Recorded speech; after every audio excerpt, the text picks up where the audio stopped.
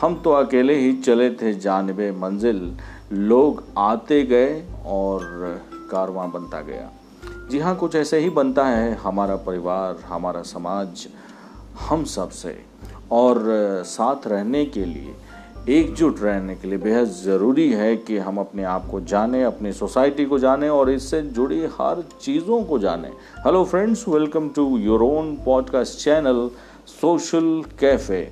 और यहाँ हम बात करते हैं आजकल के सिचुएशन की, सोसाइटी की, इन जनरल कल्चर्स की, ट्रैवल की, पर्सनालिटी की, फ़िलॉसफी की और उन सब चीज़ों के जो हमसे आपसे बेहद करीब हैं, और वो भी इंटरेस्टिंग वे में। तो ज़रूर सुने, ट्यून इन फॉर मोर।